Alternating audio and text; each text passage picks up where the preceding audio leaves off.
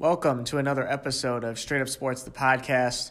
I'm Andrew Schaefer. In today's episode, we're going to talk about and recap both championship games between the Rams and the Saints and the Patriots and the Chiefs, all the drama that unfolded between both games.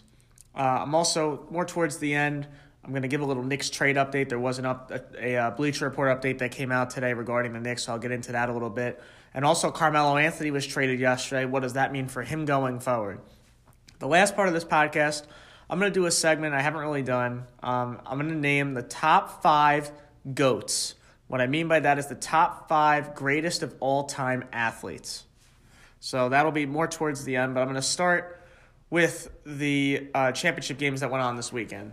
First, before even that, I want to give a shout-out to Syracuse basketball for beating Duke last Monday at Cameron. Coach Boeheim deserves a lot of credit. I know Duke didn't have Trey Jones, their point guard, and Cam Reddish, their best shooter, but they still had Zion Williamson and R.J. Barrett, and they still won at Duke. So congrats to Jim Boeheim and the boys there. Shout out to Bart Scott. 8 years ago, last Tuesday, was his famous post-game rant that everybody knows that he had in New England, where he tells Sal Paolantonio that the Patriots can't stop a nosebleed and that they're 25th in the league. And also, shout out to Kobe. Today's the 13-year anniversary of his 81-point game. So, shout out to Kobe Bryant. So, I'm going to start with the NFC Championship game. That was between the Rams and the Saints, the two best teams in the NFC all season. This game, I thought, was pretty boring for the most part, the first half. Didn't really get good till about 3 minutes to go. Looking through the numbers and looking through the stats, a lot of things jumped out. First thing was the Saints only had 50 yards rushing. Remember, they had 2 running backs who could have been in the Pro Bowl, Mark Ingram and Alvin Kamara. Now remember, Mark Ingram won a Heisman at Alabama. Alvin Kamara came from Tennessee and was drafted, I believe, in like the 3rd or 4th round. So that was a steal, obviously. But this game was pretty boring, and the Saints were up 13-0, and you're thinking, all right, this game's going to be over because the Rams just couldn't move the ball. I mean, the Saints defense played so good in the first quarter. And then the Rams did something the Saints did last week to the Eagles. They ran a fake punt. Johnny Hekker threw a beautiful pass to Sam Shields, and he got the Rams a first down, and that changed all the momentum. And basically, the Saints got a taste of their own medicine. I thought the Saints got off to a fast start, but after that, it looked like the Eagles game again. They looked slow. They looked like they, frankly, weren't interested after it was 13-0. I mean, I feel like maybe they thought it was going to be over, and then the Rams got the fake punt, and then all of a sudden the momentum went the Rams' way. It was a great play call by Sean McVay.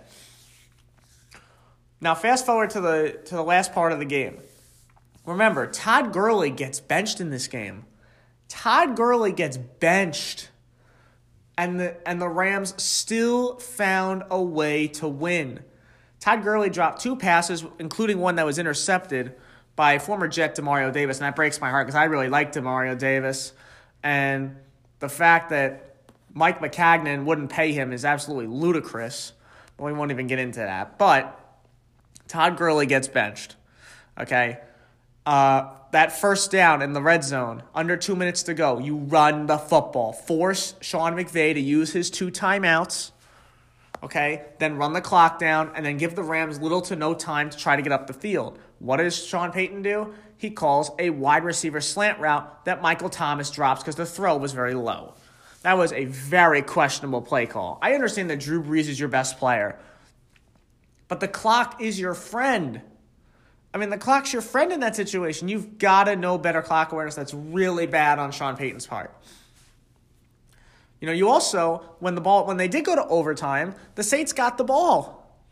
And remember, they got the ball first, and they didn't do anything with it. And then Greg Zuerlein kicked a 57-yard field goal, which it could have hit from across the field. He hit it so good. The Saints had opportunities. Yes, pass interference should have been called. I'm not going to deny it. Pass interference should have been called. I mean, I forgot what player it was, but the player got absolutely mauled, and there should have been a penalty. And Sean Payton came out after the game and said, oh, no, the refs blew the call. Well, yeah, we know that, but the Saints had ample opportunities to win the game. They should have put this game away in the first half. I mean, like I said, they were up 13-0. Todd Gurley got benched in this game, and it just, you even got the ball first in overtime. I mean, just slam the door. I mean, it's remarkable how bad the Saints played in the second half. And my big takeaway from the Saints' perspective is they peaked too early. They peaked too early. I mean, they were so good. I believe, what were they, 9-1, 10-1? I mean, they were great. Drew Brees was an MVP candidate. But after that Cowboys game, after they lost, they really struggled after that. I believe there was a stat. There is. Okay, so the stat is that through the first 11 games, Drew Brees only threw 2 picks. That's incredible. He threw 5 second half of the year. Okay? His touchdown to interception ratio at one point during the year was 19-1. That's crazy. And then, including the last game, it was 7 touchdowns and 5 picks. I think Drew Brees, I don't want to say he ran out of gas, but, Drew Brees is, obviously, he's getting up there in age. The Saints don't have a future quarterback, and they're probably going to have to look into that down the line. But I'm not putting this all on Drew Brees. A lot of this goes on Sean Payton for that play call, because if they had run the ball twice, the Rams would have used their 2 timeouts on first and second down. You could have ran the clock on third down, could have called a timeout, then you could have kicked the field goal, or maybe you would have gotten the first down. I don't know. I mean, it's possible. You run, you get positive yards, and all of a sudden maybe you have a first down and the game's over. Now, the game obviously should have been over with pass interference. And now the question is, should they review pass interference? The answer is no, okay? I understand that pass interference cost the Saints the game. I get it. But the bottom line is they never should have been in that position because they should have closed the game earlier. Okay? The other issue with reviewing pass interference is people are already complaining about how long these games take. They take forever. Because they're already reviewing stupid things like spot fat, like, where the ball belongs. And was it a catch? I don't even know what a catch is anymore. I'm convinced that if there's 1 inch of a bobble, it's an incomplete pass. Man, that's ridiculous. Okay, shout out to Dez Bryant. He caught that football. Okay, and I'm not a Cowboys fan, but shout out to Dez Bryant. He caught that ball in Green Bay. But it's going to take longer and longer, and it's ridiculous. And I'm also going to make another point. Roger Goodell had every reason for this to be Rams-Patriots. Why? Rams were in a new market, moved from St. Louis to L.A. He wanted L.A. in the Super Bowl, and frankly, he wants the big market, right? L.A. is a big market, and obviously they have the Rams and the Chargers. But L.A., the Rams are really like the third team in their market because you have the Chargers, and then also, remember, the Raiders used to be in L.A. for a while, and some of those fans went to Oakland. Nobody cares about the Rams. Like, I am not really that interested in the Super Bowl this year. I was hoping the Chiefs would make it because Patrick Mahomes is obviously a great quarterback and fun to watch. And Drew Brees, I think everybody rooted for him. Everybody and their mother rooted for Drew Brees. But unfortunately, it's Rams-Patriots. Now, the storyline for this game is going to be Sean McVay versus Belichick. I don't see a storyline about Jared Goff against Brady. Jared Goff's not even nearly on the same level as Tom Brady. Jared Goff's a good quarterback, but he's not Tom Brady, and he's nowhere near Tom Brady. Most people are going to play this out as, what's Bill Belichick going to stop? Well, Bill Belichick's going to stop Todd Gurley. First thing you got to do is you force Jared Goff to throw the ball. Okay, you have to force Jared Goff to throw the football. He's a third year quarterback. You have to get him to throw the ball. My other conspiracy theory with football is the Patriots always make it. Now, granted, some of that is Brady and Belichick, but they seem to get every single call. Now, granted, the Edelman call was a little interesting, but they did seem to get every call. The Rams, they're in a new market. So I think this is what Roger Goodell wanted. And, I'm convinced the NFL wanted this. Now, as a fan, football obviously is not my favorite sport, and but it is the most watched sport in America. And to be honest with you, I don't really know how many non-diehard football fans are actually going to be interested in this game. I really don't. I mean, I just don't know anyone that would be interested in this game. Like, the Rams, they're not like a likable team. They have a lot of tough guys, a lot of physical players. They're not a team that you're going to love. And New England either, unless you live there. But that's that with that. So now let's go to the AFC Championship game. Obviously, as I mentioned, New England's in the Super Bowl. they beat Kansas City in overtime. Give Brady credit. I mean, again, tremendous greatness. Whatever adjective you want to use to describe it, it was remarkable. Few things. One, Patrick Mahomes is special. I know there's people out there that say, Patrick Mahomes, he had a great first season and people are going to watch film on him. This guy gets out of the pocket and makes throws I have never seen. There was a throw, I believe on third down, where an Adrian Claiborne comes flying at him and he throws it sidearm. How many guys are going to throw it sidearm? 2. Actually, maybe 3 if you count Matt Stafford. Aaron Rodgers and Patrick Mahomes. So that's that. I mean, he is a special quarterback. Unfortunately, the Chiefs didn't win because their defense can't stop a nosebleed. Shout out to Bart Scott. They can't. And you knew once New England won that coin toss, the game was over. You knew Kansas City couldn't stop anybody. They hadn't been able to stop anybody, so why stop them in overtime of a playoff game? Another thing, Tom Brady's a straight savage. I mean, he posts 2 videos in the last 2 weeks. First, he posted a video of him alone in a gym to the song Many Men by 50 Cent, which is one of the greatest songs ever. That is just straight savage. And then after the game, he posted a video of him walking with Rob Gronkowski going to Bad Boy for Life by P. Diddy. I mean, can it get more savage than that? It's remarkable. And all these people saying, they don't have any skill players, they don't have any talent. New England just shut the door on the media and said, we're just going to keep it here, we're going to focus on this, and we're going to win. And what happened? They won. They went into Arrowhead, and they won. Now, people are also complaining about the overtime rule. That, the other team should get a chance to score. Let me just put it to you this way. If the first team that gets the ball scores a touchdown, you don't deserve the ball. Okay, I'm sorry. The other thing is, if Tom Brady had never gotten the ball, people wouldn't be complaining about the overtime rule right now. So if it was reversed, if Patrick Mahomes scored the game-winning touchdown and Kansas City ends up winning that game, how many people will start complaining about overtime? Nobody. People just don't like the Patriots, and that's why they're complaining about the overtime rule. Okay? A couple more things. One, my first thought is Andy Reid is terrible in big games. Okay? Let me just read you some numbers here. Andy Reid in his career with the Eagles and the Chiefs, 2 teams he was the head coach of, he's 12-14 in playoff games, under 500 record. Not good. Now, granted, his quarterbacks were Donovan McNabb, Patrick Mahomes, and I believe Alex Smith. I think that was it. Okay, his championship game record, that includes AFC and the NFC, 1-6.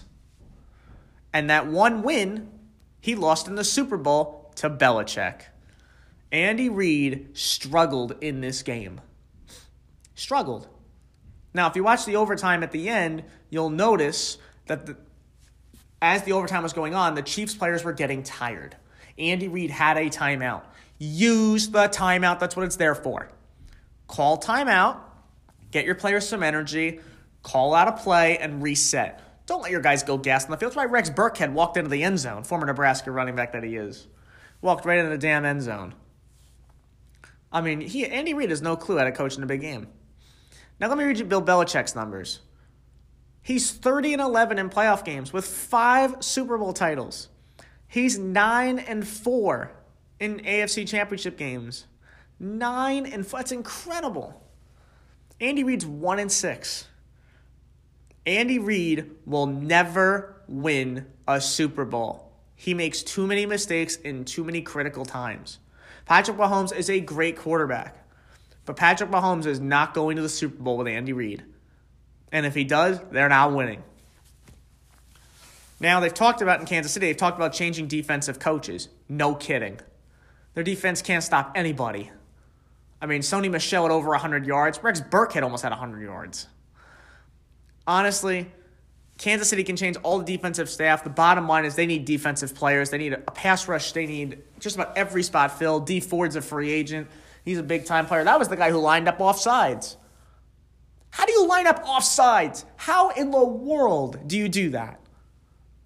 I'm sorry. If I was Andy Reid and he was called offsides, I would have benched him the rest of that game. That is inexcusable. You cannot do that in that kind of a situation. That is awful.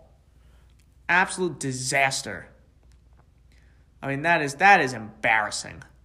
I mean, you cannot take an offsides penalty in that situation.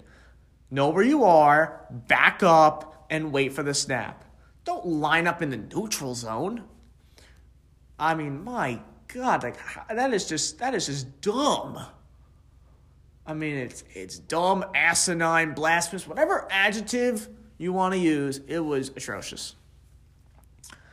So now the Super Bowl is New England and LA. This is the Super Bowl, like I said, that I didn't really care about. I don't care who wins. If New England wins, great. Brady gets another one. Good for him. If LA wins, great. Brady loses 2 in a row. I mean, it doesn't really matter. And like I said, there really isn't a storyline. The storyline, if you want to make one, is McVay versus Belichick. That's the storyline. Is it a passing of the torch? I happen to believe New England's going to win this game. Now that I'm picking the Patriots, the Rams are going to win. So I'm going to take New England. Listen, they just keep going and going. They've done this before. They know what it takes. Brady's won 5 or 6 Super Bowls. He's figured this out. This is Jared Goff's first go-round. There aren't that many players on the Rams that have been in the Super Bowl. Obviously, Aqib Talib is one of them, being that he was with Denver. New England's had a bunch. Obviously, the keys to the game, can New England slow down Todd Gurley? Can the Rams figure out a way to stop Brady? Things like that. Can the Rams get pressure on Brady? Tom Brady's been sacked 0 times in the playoffs. 0. Can the Rams get pressure? I think they certainly can. They have the best defensive line in the league with Brockers, Donald, and Sue. But the Rams are going to have to disguise different things for Tom Brady. And I know the one guy they're going to watch, the film they have to watch, is the film that Rex Ryan, former Jets coach, puts together against Belichick. Because Rex Ryan, in a playoff game on the road in New England, found a way. So I know they're going to be watching a lot of film, obviously. And I think the game will be good, but I honestly don't care who wins. I don't care about the halftime show. Maroon 5 with Big Boy and Travis Scott. Who cares? Honestly, who cares? Commercials are overrated most of the time. None of them are that great. The only reason I'm watching it is because everybody else is watching it. I probably could go the whole day without watching it. I really could. But that's that. That's the NFL segment of today's podcast. So anyway, I'm going to get into some basketball now. I did get an update this morning on my phone from Bleacher Report saying that Tim Hardaway Jr. and Courtney Lee, both members of the Knicks, are gaining trade interest. But the Knicks do not want to trade an asset in order to trade them. So basically, the only way they're willing to trade them is if they get something decent in return and if they get expiring contracts. So they're not willing to attach a Frank Ntilikina, a Damian Dotson. They're not willing to attach any of those players to these contracts. That makes it that much harder to trade, obviously, for the Knicks' perspective. I think there's 3 untouchables with the Knicks. As I mentioned in the trade deadline podcast, there's 3 untouchables. Kevin Knox, Kristaps Porzingis, and Mitchell Robinson. Everybody else is on the table. I mean, a lot of free agents are out there on the Knicks roster. A lot of them are going to become free agents. Guys like Canner, Trey Burke, Emmanuel Mudiay is an RFA, Noah Vonleh. So there's guys that are available. As I mentioned, Enes Kanter, I expect to get moved. It's been so up and down. He is fake tough drama. That's just what it is. He is fake tough. He is not tough at all. He thinks he is, but he's not. So I think the Knicks, they're going to look into moving Hardaway. They're going to look into moving Courtney Lee. I think the only way they get rid of those contracts is if they do attach an asset, whether it's a draft pick or a young player that they have. I happen to believe the Knicks are going to keep Ntilikina for the rest of the season, see what he can do. Dotson, same thing. I think you have to give these kids a chance to play, and let's see what they're made of. David Fizdale came out and said that Frank Ntilikina, is going to be a really good defensive player at the next level. He is a really good defensive player. I mean, the guy made a great play on Paul George yesterday. The concern with Frank is shooting. Yesterday, he went 2 for 8 on uncontested jumpers. That's a big problem. And Frank Ntilikina has to figure out his jump shot if he wants to become any kind of a threat at the NBA level. like I said, I don't think the Knicks are going to trade him right now. I think that's more of a summer move, and they'll maybe even the draft. I just don't think the Knicks are going to move him. As much as I'm not, like I said, I'm not a Ntilikina supporter. I'm not a Ntilikina, guy. Like, my guy is Mitchell Robinson. Like, that's who I love. Like, Ntilikina's okay. He's a good defensive player, but he doesn't show up every night on the offensive end. So it's hard to figure him out. I still have not figured him out yet. Some people think he's the next Lance Thomas, and some people think he could be Patrick Beverley. So that's a big gap there. So I don't know where he fits. But right now, I think you have to give him an opportunity to play and see what he can do. And the same goes for Damian Dotson and a lot of the younger players. And I know Courtney Lee's probably having a tough time because Courtney Lee's gone 10 straight games without playing now. And I'm sure it's tough for him, but we all know how great he's been for the Knicks. And, he's done a really nice job on both ends of the court. So that's the Knicks part of the NBA segment. The other part I want to talk about is Carmelo Anthony. Carmelo was traded yesterday from Houston to Chicago. As we speak, I believe he's still on the Bulls roster, but he is going to get waived or traded by the February 7th deadline. Carmelo wanted to play in Chicago about 4 years ago. So now he gets his chance, but obviously he wants to go win and be on a winning team. Carmelo needs to be on a place where they're going to give him the ball and where they cannot tolerate defense, which is pretty much nobody. So I think right now, the obvious fit is the Lakers. But the Lakers have come out and said that they don't want to give up a roster player. They don't want to waive a roster player for Carmelo Anthony. I think LeBron wants to play with him to some extent. I just don't know if they're willing to give up a young player that they have that maybe they like. The Lakers, I know as of right now, Josh Hart has been made available. Obviously, you don't trade Josh Hart for Carmelo Anthony. Mo Wagner has become available, and Zubac has become available. Is Mo Wagner a guy maybe a move from Melo? Sure, I think that's possible. I don't see why you wouldn't move him. Wagner can go to a rebuilding team and have a chance to play. Zubac, I think, is already better than Carmelo Anthony right now. Zubac's played great the last few games. But the three teams I think that will show the most interest in Melo are the Lakers, the 76ers, and Portland. I think those are the three teams. I think if Melo had a choice, he'd play with the Lakers because it's LeBron. And, I think if anyone can fix his career, it's LeBron James. Portland, Damian Lillard's already ball dominant. I don't see how that fit works. Philly, yes, they do need a power forward, but not one to stop the ball. And him and Jimmy Butler, the egos would just be flying. And Brett Brown already has a problem with Jimmy Butler. So I just don't know if that would work. I think it's either the Lakers or nobody for him. And I'd like to see him not end his career on a bad note because obviously he's a Hall of Famer. Obviously won my alma mater a national championship, and he obviously did some good things for the Knicks and the Nuggets. And, when he was in OKC, he had a couple of moments. But, I'd like to see Melo get on a team, average 15 to 16 points a game, take 10 or 11 shots, and that's it. That's the plan for Melo, I think. Take 10 or 11 shots, get 15 to 16 points a game, at least show some effort on defense, and then he can retire. So that's the Melo portion.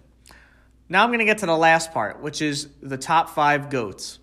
So basically I did some research on the top 5 greatest of all time athletes. So I am going to come out with my list of 5. Obviously everybody is different. As I mentioned when I did my franchise quarterbacks list, had some disagreements, had some agreements. It's going to be the same thing with this, and I appreciate the disagreements. So, first off, honorable mentions.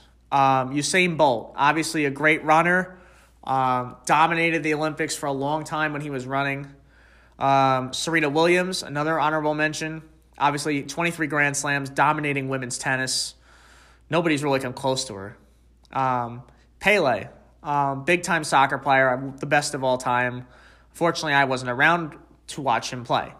Muhammad Ali, probably the best boxer and best fighter actually to ever live.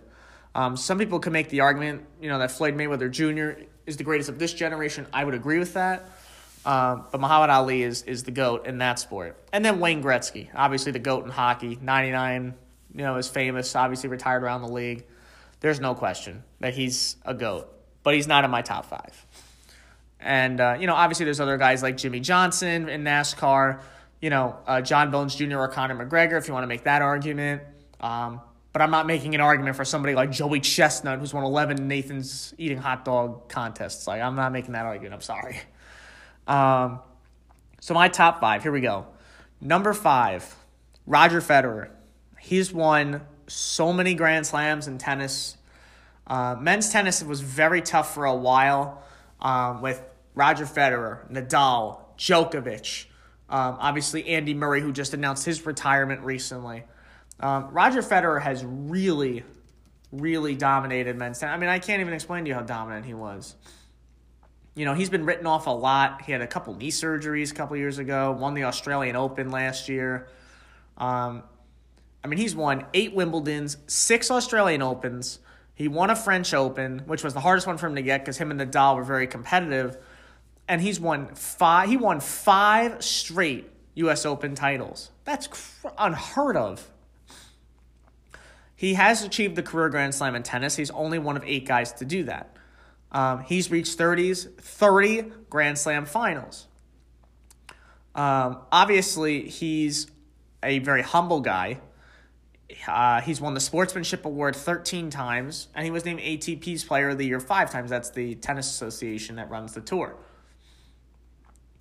Obviously, he's a great player. There's no question. His career's been pretty well documented, how good he is. So he's number 5 for me. Number 4 on my list of GOATs might surprise some people a little bit because I really didn't think about him for a while, is Michael Phelps. Now, Michael Phelps obviously is an Olympic athlete. He's not an athlete that, spends a regular season or a championship season. His is 1 year, every 4 years. Obviously, he's the best swimmer to ever live. I believe he has a world record in 5 different events in swimming. As I'm just reading off some stats here, he's won 82 medals, 65 gold, 14 silver, 3 bronze. At the 2012 Olympics in London, he won 4 gold and 2 silver. Rio, he won 5 golds and a silver. He's the most successful athlete at the Olympics. You can make the argument he's the best Olympic athlete of all time. I don't know if you want to make that argument. You can. Obviously, his career is well documented. Baltimore guy. He's obviously a Ravens fan now. He does have a baby now. He obviously had the whole marijuana incident go on. Didn't go so well for his buddy Ryan Lochte, but he's obviously, Michael Phelps has been tremendous, set so many records, and he's done so much for swimming. I think a lot of people looked up to him, and I think he's really grown swimming a lot. And remember, he actually retired. Remember, after the 2012 Olympics in Beijing, he said, I'm done. I'm not swimming anymore. I just want to move on. And then he came back, and he won at the Summer Olympics at Rio de Janeiro. Obviously, his diet's been well talked about, having, I believe, 20,000 calories or something insane. But I think, just watching him, he's one of the most focused athletes I've ever seen in my life. So he's number 4 for me. Number 3 is Tom Brady. Tom Brady is the greatest football player of all time. I know some of the older folks say, Jim Brown was the best. And Jim Brown's from my hometown of Manhasset, New York, okay? I didn't watch him play. I'm not going to make that argument. Tom Brady is the greatest player I have ever seen, okay, in football. He comes back from 28-3 down against Atlanta. He could have 8 Super Bowls if he beat the Giants twice and beat the Eagles last year. This guy lives the dream. He's won 5 Super Bowls. He's won them all with one team. He is married to a hot supermodel. Yes, he's had Deflategate and Spygate. He's had some issues there. But, he's won so many postseason games. He's the oldest player to win the Super Bowl MVP, oldest player to win the regular season MVP. So this guy is just, every time he steps on the field with 2 minutes left, you're like, all right, he's going to get it done. Just look at Sunday against Kansas City. They got the ball in overtime, game over. Kansas City doesn't touch the ball. Tom Brady gets done, goes down the field. Rex Burkhead goes to work. Julian Edelman, Gronk. And what do? They win. Now they're going to the Super Bowl again. So he's number 3 for me. I don't want to rave about him too much because I'm not really a Patriots fan. Number 2 is Tiger Woods. Now, obviously, golf is near and dear to my heart. Growing up watching him was like watching a phenom. You know, he's done it all. You know, he's just won. He's won so much. I mean, he's won, I believe, 80 events, 14 majors. Obviously, he had a lot of he has more competition now than he did about 15 years ago when he had guys like Vijay Singh, David Duval, Ernie Els, Phil. Now he has guys like Justin Thomas, Dustin Johnson, Jason Day, Ricky, Rory, Jordan Spieth, all these different players. And he's the ultimate comeback story. I mean, he had back surgery, knee surgery. He had the incident with his ex-wife. He's had drug problems. He's pretty much been through the entire thing up and down, and he somehow continues to win golf tournaments. I mean, it's tremendous what he's able to do, and, you know, he's such an ambassador for golf. I mean, I know, like, when I watched him when I was younger, watching that shot on 16 at Augusta National, you know, watching his shot over the water at Canada, you know, like, there's so many shots that, you know, when you watch golf and you love golf as much as I do, you remember what Tiger does. Tiger's the greatest I've ever seen. And that's not going to change anytime soon. I don't think it ever will. I did not watch Jack Nicklaus. I know Jack Nicklaus has more majors, and he's probably a better person than Tiger. No offense to Tiger. But Tiger he's something else. I actually got a chance to watch him in Florida when I went to the Honda Classic. He was about as nice as it gets. That's the nicest I've ever seen him act in public. So I think he's really turned a new leaf, and, you know, he's really thankful for the fans and everything he's done. And just look what happened in September when he won at the Tour Championship in Atlanta.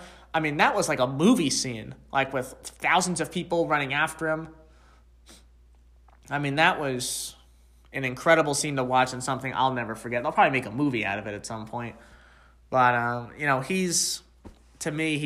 I wanted to put him at number 1, but I just couldn't, because of all the personal stuff that happened. That's why I went with Michael Jordan as number 1. You know, when you have a nickname as Ernest, you're the GOAT. Okay, like that nickname is awesome. And obviously Michael Jordan, you know, won a lot of championships, played on Chicago and Washington, and, you know, played with Scottie Pippen, and now he owns the Charlotte Hornets, and played for Carolina, obviously. I'm just glad that, you know, he came about. You know, obviously, I was at his last game at the Garden, and when he was with the Wizards, I got a chance to watch it. I will never forget that moment. It's something I will always take with me. He was a special, special talent. And it wasn't just on the court either. Remember, everybody wanted Jordan sneakers. Everybody. He redesigned marketing in the NBA. Like, everybody's like, oh, where'd you get the Jordans? Where'd you get the Jordans? Like, everybody wanted Jordan sneakers. Everybody. People still want them to this day.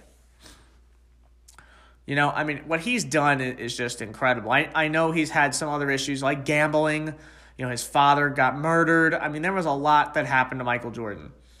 Obviously, he had a couple retirements and things like that. But let's face it, the guy made every big shot when he needed to. I mean, he had that signature fadeaway jumper. You know, he had that. And there's so many moments of Jordan. Like, even you could not watch Michael Jordan. There's so many moments. The crossover on Byron Russell in Utah. The flu game, which was the flu game. You know, scoring in the All-Star game. His last All-Star game, I believe he scored like 40 or 45 points. You know, the signature dunk, you know, that Starks made over him. You know, the decision in midair to go from a dunk to a finger roll. You know, the shoulder shrug. You know, like, there's so many things you remember about Jordan. So he's my greatest of all time athlete. I know some people would probably put LeBron in there. That's fine. Some people may put Kobe in there. That's fine too. It's your own list. You come up with your own, make your own. If you want to send them to me, that's great. You can send them to me on Twitter at @ShafenBake, Instagram at @ShafenBake. By the way, I just got some breaking news. Kansas City has fired their defensive coordinator, Bob Sutton, due to their poor performance in the AFC title game. So I guess Andy Reid found somebody else to blame. So that's great. But anyway, if you want to send me your own list, you can send it there.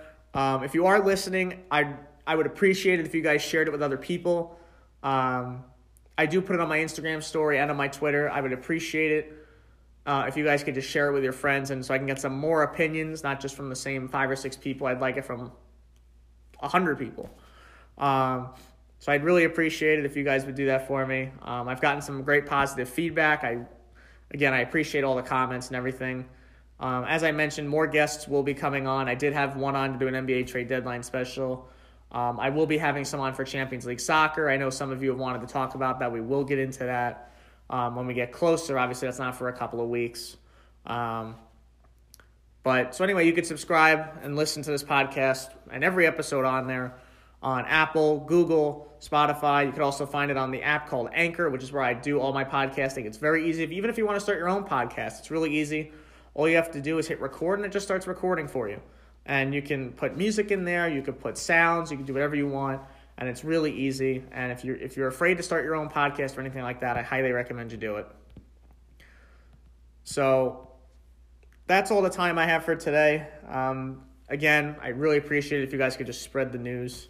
That would be great. So for this episode, I'm Andrew Schaefer, and this is Straight Up Sports.